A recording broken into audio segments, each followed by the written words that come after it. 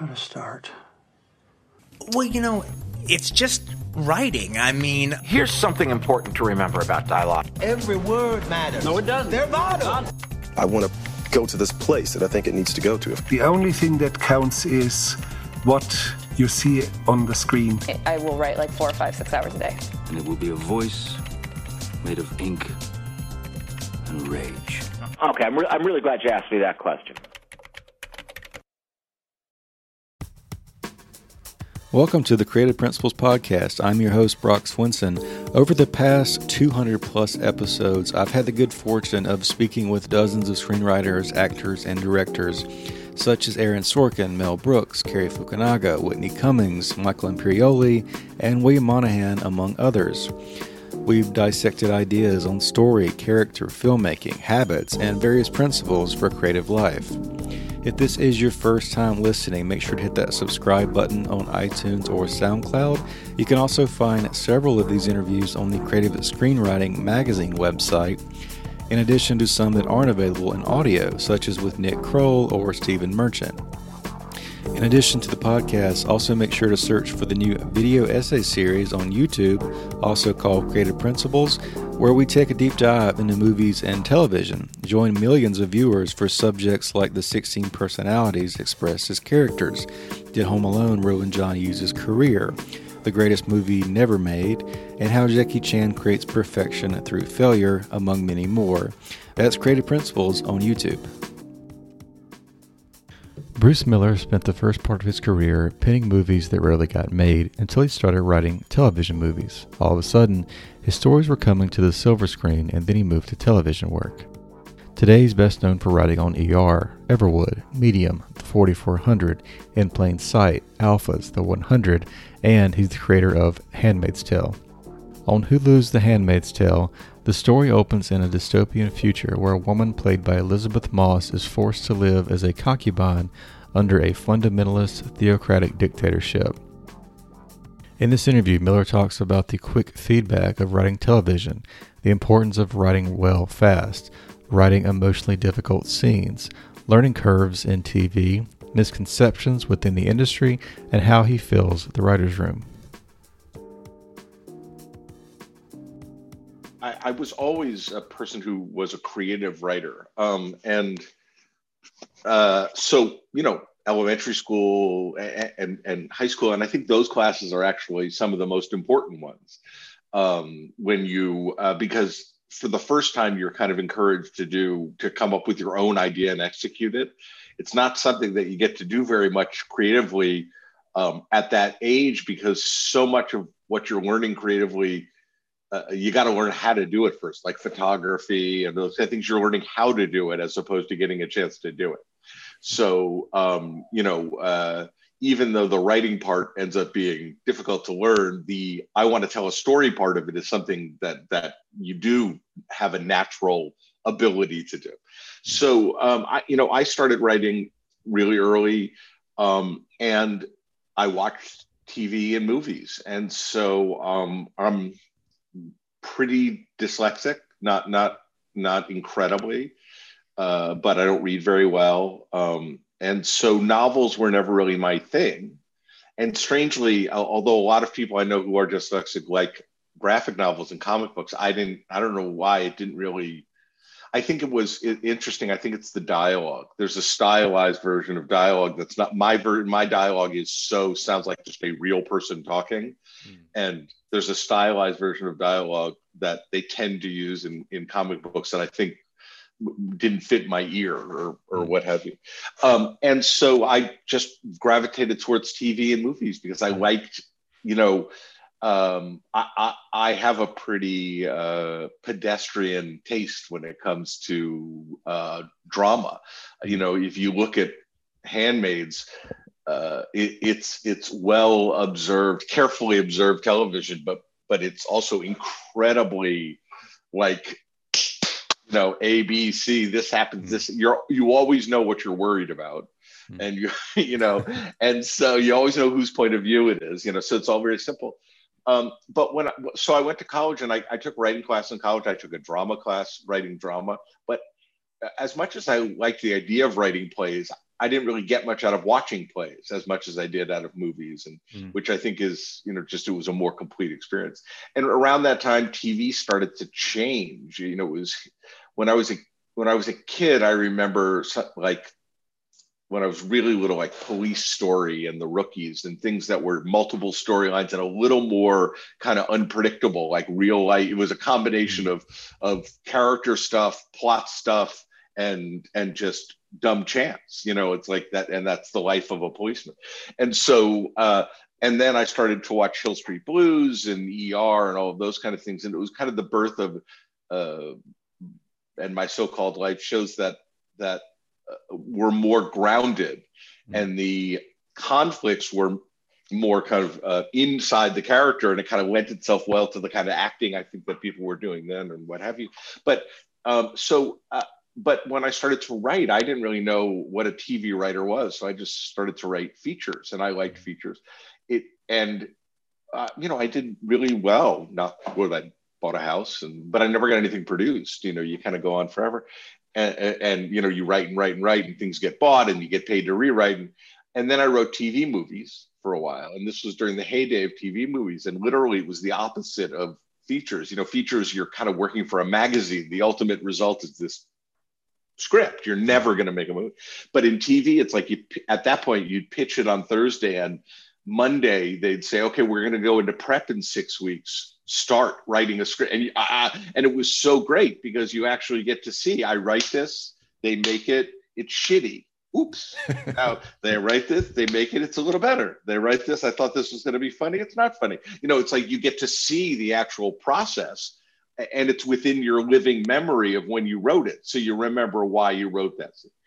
And then I got my agent put me on a show as a staff writer. I'm a show on Fox Family, which was kind of the precursor to ABC Family, which is now, I forget what it is. Anyway, it was a family station and a family network, and it was a great job, and I met lots of people who I still work with and all that kind of stuff. That's one of the nicest things about TV is you work with people. You keep coming back and forth and working with people again and again, or never work with them, but kind of are in orbit with people a little bit more. I think features tends to be there's someone who's kind of at the center of it for a little while, and then they disappear and someone else comes in. But the person who was at the center doesn't really get to enjoy that person being there because they're not there. It's very much a kind of there's a 5 or 6 stars in the sky writing wise in film for a year, and then there's 5 or 6 other ones as the Oscars come around. And it's not, and TV, I get to work with other writers, which is a total, I'm sure, as a writer, the best thing is when you don't have an idea to have someone else there. And when I did journalism, in college and beyond, I always loved that. That's the whole point. The whole fun part about it is that you just go, is there any? And that's the great thing about TV is when you realize, if I don't have an idea, there's 9 people who I hired, and if you've hired the right 9 people, they're all better at it than you are. 100% of them are smarter, better, because that's what you want. You want, to walk in and go, this is my idea. And everybody goes, I got a better idea. And they all are. And you're like, great. That I have to work half as hard and I do twice as well. This is perfect. So I got into TV that way. And I ended up working for a long time on lots and lots of different shows. And then I could easily have gone on in that way and been very happy and made a very good living. I was a working writer. When Handmaids came along, it was something different that I hadn't been asked to do before. And certainly I didn't choose it. I had read the book in college and I really wanted the project to come my way, but it wasn't like it was just kismet that it happened to be a time I was available. And also I checked in and they were looking for a showrunner, but they were looking for a woman and I'm not one. And, I was one penis over the limit for that job. And so I waited very, very patiently because I was completely on their side. I very much wanted them to hire a woman showrunner, but I wanted I didn't know what to do. I was like, I completely saw where they were coming from, but they met with a lot of people who had a lot of interesting takes, and then they very kindly included me in that conversation, and it fell my way, and easily couldn't have, and I would moved on to the next job. So a lot of that, you find the right show that fits your writing style with Elizabeth Moss and the right director, all of those puzzle pieces coming together. Sometimes it never happens. So that aspect of things, I think, is just, it's nice that it happened later in my career when I actually knew how to write. Earlier, I just would have been, it would have been a lot more nerve-wracking. Yeah. You see, so a lot of people come into the business and they've kind of, or they want to come into the business. They've got an idea that every job is like a Tarantino or James Cameron, where you got this precious thing that you make every so often, as opposed to like real TV writing where you have to really be prolific. Would you say deadlines are the most important thing? Would you say juggling projects are most important? What do you see in terms of longevity in a career? I think you have to learn how to write well fast.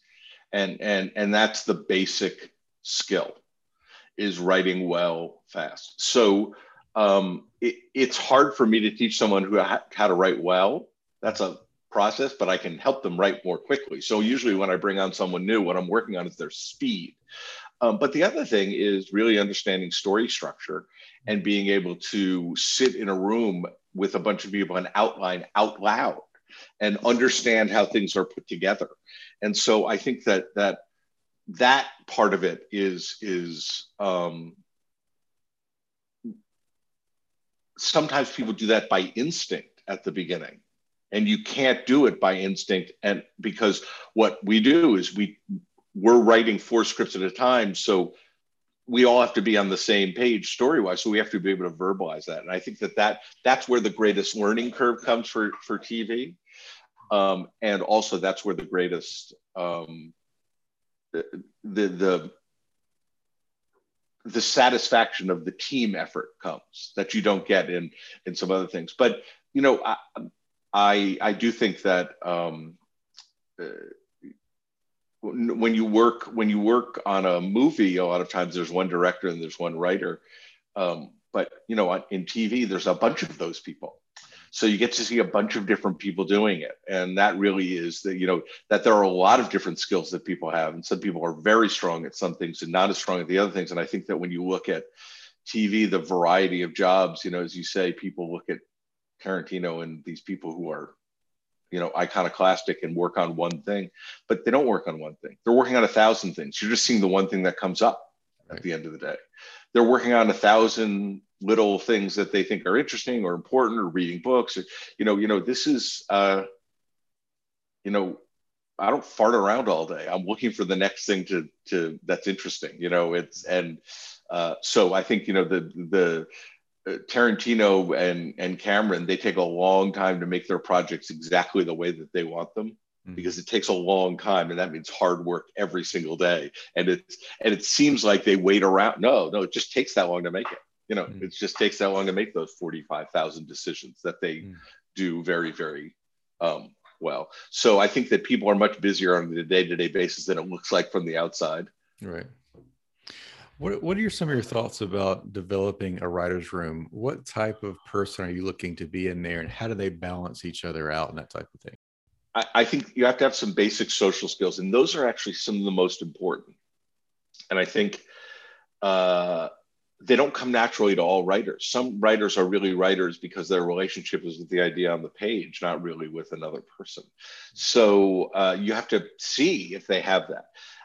And so I look for the, ability to listen well, listen actively, not just wait for your chance to talk, which is an incredibly difficult thing, because a writer's room feels like a conversation, but it's not. It's work. And when it's work, your job is to listen actively. And it's hard, not to just sit there and go, oh, I've got an idea. I want to wait till I get a chance to say it. You can't do that. That's not what I'm paying you to do. I'm paying you to listen. And so so the good thing is that I look for people who kind of are naturally curious, respectful, and listen. And those things allow me or any other writer in the room to contribute an idea and then have it interrogated by another writer in a genuinely curious, genuinely positive way. So what it is it's an amplifier for every single idea that's pitched. If you are respectful and curious and nothing else, you never come up with an idea. You take every idea in the room and turn it into a bigger idea, or turn it into an idea that we know isn't going to work. But being able to respectfully interrogate an idea, not even directly to the person. Sometimes it's, a lot of times when someone tells a personal story, that isn't what you interrogate. You interrogate other people in the room and their experiences with the same kind of thing, because sometimes it's a little, our room, especially, they're raw personal things that people bring up. And even though it's a respectful conversation, when there's it's difficult to kind of also revisit that. So I look for that, and I think that those are the things that people have to work on often. But I think you want people with an incredible work ethic, just people who are working as hard as you are on the show and care that much about the job. And you have to kind of divorce yourself from the material. You have to work as hard on a show you aren't in love with, because there's going to be episodes and moments you aren't in love with.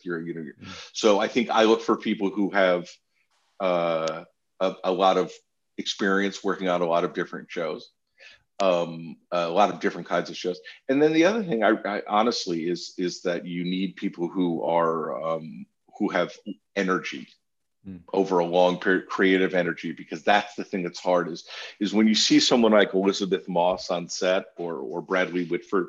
Bradley Whitford's been doing this a long time, and so has Lizzie. You see how they marshal their resources. How do they keep themselves fresh because the time that matters is the time in front of the camera. That's when they have to shine, but they have to deal out, they have to deal with everybody all day long. How do they reserve their energy, and how do they build their energy? Lizzie builds her energy by chit-chatting. She's been there forever. These are people she knows really well. Other actors are very, very quiet, marshaling their energy on set. So you have to kind of, experience breeds different kinds of ways of having endurance. What do you sort of see as your role in the writer's room? Are you mainly protecting a vision with flexibility? Like, how do you kind of think about taking in some of these different ideas and that type of thing, whether or not they fit your North Star for the season? Well, I think what I do is I try to come up with an answer to the problem that we're being presented with, and then put that answer away and just listen to the conversation. So I can reduce my anxiety by knowing that there is a way out of this story problem. And I know it. It may not be great. It may not be, but there's a way out. Okay. So I take secretive? That. Is that like no, just kind of no. And it's something that someone else could have said in the scene, but you're satisfied in some way. Either you have an idea, but what you don't tell people is, okay, we've got a solution. We don't have the solution. We have a solution. So what I try to do then is play a very open game of, can you top this? I mean, really listen and engage with the other stuff, because I should be standing I have an answer. I have one thing I can do. That's good. It's good. It'll work. So at that point, you have to say, I'm not looking at a North Star. I'm looking at the conversation, and I'm trying to see how it goes. And I'm not trying to point anywhere. In fact, it's the opposite. I already have a North Star. It's in my bag. It's in my pocket. It's in the back of my head. Half the room knows it, or all the room knows it, that we decided we're going to do X. But let's have a genuine conversation about why. And so I think that, but I see my position in the room changes a little bit. Now I'm a little more intimidating than I used to be as a human, which makes people quiet, newer people. So that's tough. I got to kind of work against that. Which, who knew that was going to happen? That was a surprise. But what I like to do is in the room, my job is to help recognize and define what I consider the problem. Mm-hmm. So if don't say, this is the episode just isn't working for me. Okay, what I have to get to is it isn't working for me because it's boring. Why is it boring? Because this thing takes too long. Okay, well, but it takes that long. How do we shorten it? Okay, group, how do we shorten this thing? How do we tell this piece of the story? That's my job, is to keep. So I'm trying to ask the question, and then everybody in the room is either trying to refine the question or answer it. They're not trying to ask another question. That's the key of me. I've got to say, this is the work we're doing today. We're going to figure out how to shorten this, right? Because otherwise you sit in the room and everybody's going, well, in this episode, and it's like you need someone to say, this is it. This is today's work. And I think that in a job like mine and yours, it's a little bit like Jello. You never feel like you finish. You never feel like it's done. So if I can say to them at the end of the day, well, great, we figured that out.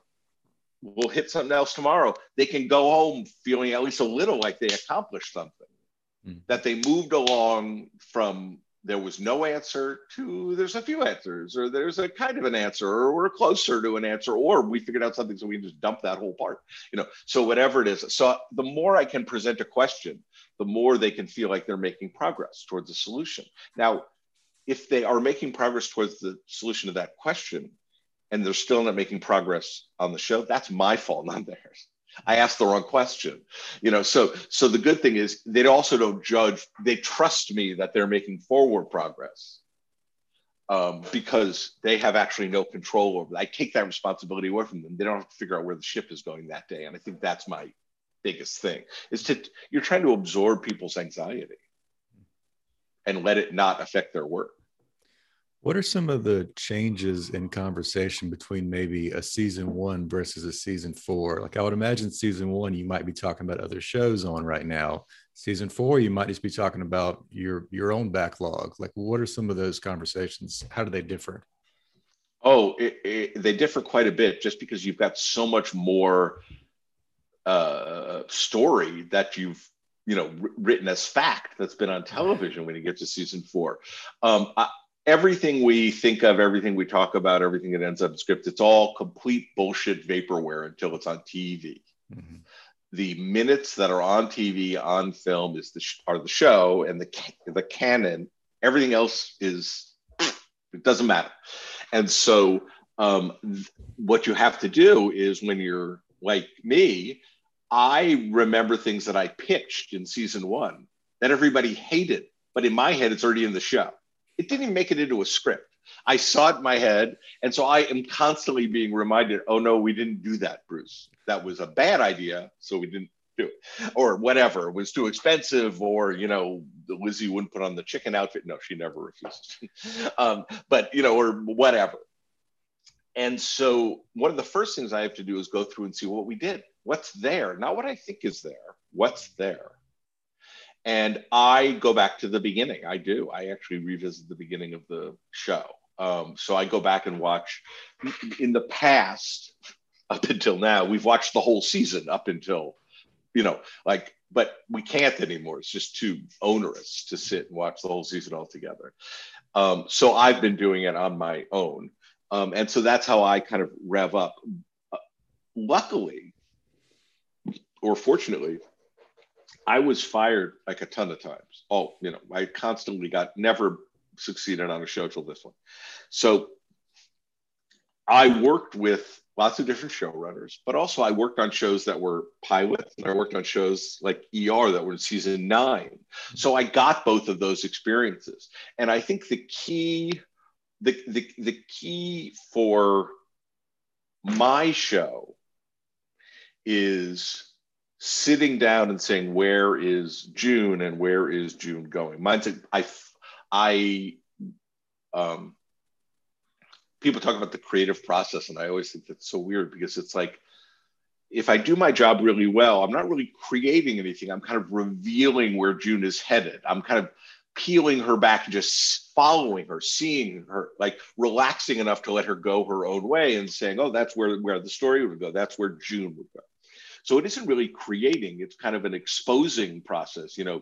a digging out process rather than a creative. And it's also not a process. It doesn't work the same. A process is just something that works the same each time so that you can repeat it. You repeat a process. Well, it isn't a process. So it's like not creative. It's an excavative, not process. And so what I try to do is, and this is even more important going forward, is you really try to feel, where's June going? Because if you're with June and that's a natural push, everything that happens will be natural from that. So I feel like the key is that when you get to the end of season 1, you really have hopefully a lot of things that you want to do in season 2. Got a lot of gas in the tank, you're your foot on the gas and it's moving forward. Here, what you have to do is let the car go its own direction for a little bit before you take over the wheel. Because if you don't, it'll always go the same place. It'll go, Bruce Miller thinks this is cool. And nobody wants that. I want June's story is interesting. And I'm often surprised by June's story because I don't create it entirely. Lizzie, Margaret Atwood, all the other writers, all the other actors together create that person. So it's a lot, I can get a lot more surprises listening to June than I can listening to myself. What kind of conversations are maybe you in that the staff writers are not in, maybe in terms of like, we're holding this for the next season, or this might be 3 years from now? Are you guys talking about that regularly? And is anything precious in terms of what's from the book and that type of thing?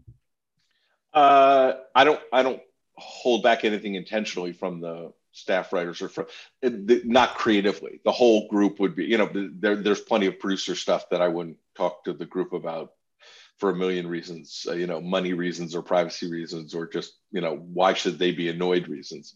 But creatively, we're a team. And if someone comes and we're talking about something in the future, then that's important to them to know. I shouldn't know things. Now, that means that if I haven't decided about something, I generally also don't say it because there's kind of this, like, it comes out of my mouth and it's written in stone and I don't want that. So you got to be careful. For a while, you say, everything you say is, this isn't written in stone. That stopped working. So now I just got to not say it. So there's, there's that. But we do have just a whole bunch of ideas you've come up with over the years, either things that were on the original, this is from the book, I'd really like to do it board, or things that just came up that were super interesting that we had to cut for one reason or another. So we have tons of those. Most of the time they don't come back. I would say as much as I save all those things and I wish they did come back, there are some things like, the ceremony, which we certainly wanted to show, we showed in the first episode, but most of the things we wanted to dramatize that are specifically described in the book, we've been able to, but there's tons and tons.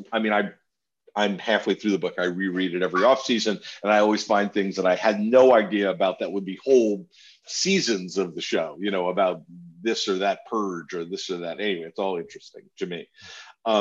So I definitely kind of revisit the source material and look for things there. And then I think at the beginning of the season, we meet with a lot of experts and do a lot of our research at the beginning of the season. In the past, honestly, it's been mostly people from the UN about what life it would be like in a real Gilead, what life would be like for refugees in Canada, what would the Canadians be dealing with in terms of having all these foreigners in their country, and having to service them, and what does it mean for America, a very rich country, to have a lot of refugees? Would they be supported? Anyway, all of those things. So this time of year, and a lot of stories come from that, which is just, and once again, it's following June. The June story is really, she's either a political prisoner, basically, or a refugee. Those are her only two options, or a, displaced internal refugee trying to run away. And so she really is, it's interesting that you don't see her very much, but she is a pawn of international politics. We're writing it on a very personal level. I think we're about out of time, but just one last question. So you've got a long career under your belt as a producer, screenwriter, showrunner. If you were starting today, if you were 20 years old, how would you possibly break into the business? Where would you begin?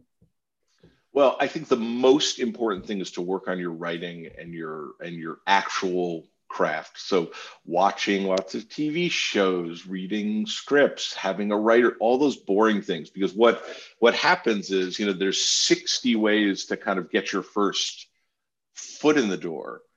And then what I see is the big, and people work on those so hard that when they get there, they don't have anything to show you and go, okay, here's what I want to do. So I'd say focus much more on getting your writing better, as good as it can be, because especially, it's honestly, it's a lot harder to get your second job than your first. If you fail your first, no one's going to hire you again. So you got to so what I think you want to do is go about learning how to write, and through that process, you'll make enough inroads that you can get your first job. So, take classes, go to writers groups, find a writers group of idiot friends. That's, what I did, what everybody does, what my son has, it's great. There's so much online classes and, information and all that stuff, but try to find a group of other writers that you can talk to and exchange stuff with. Try to find people who are at your level. And because everybody rises at a different speed, and someone in that group will rise faster than you and help break the way. And what you'll get from that is the absolute piece of information you can't get from me, which is, how do you do it today? How do you do it now? Not when I did it. When I rode my Conestoga wagon across America into, to Los Angeles. My kids think that that's when I came. But I would say the most important element of success is your ability to write. And that is the one that takes the longest to develop. That's the one you should focus on. And that's the one that in the end is the rare one, that if you're really good on the page, then, if you start a little late, I worked in a bookstore for years, you just gotta, I mean, I had so many privileges of security, money back home and all of that stuff. So I didn't worry about being homeless, which is wonderful. Most people don't have that. But anything you can do to make yourself feel a little more patient, like it's not a rush, that's the best thing, because learning how to write, that's what you can focus on. That'll give you the route into the business. It's a tiny bit slower than the other routes, I think.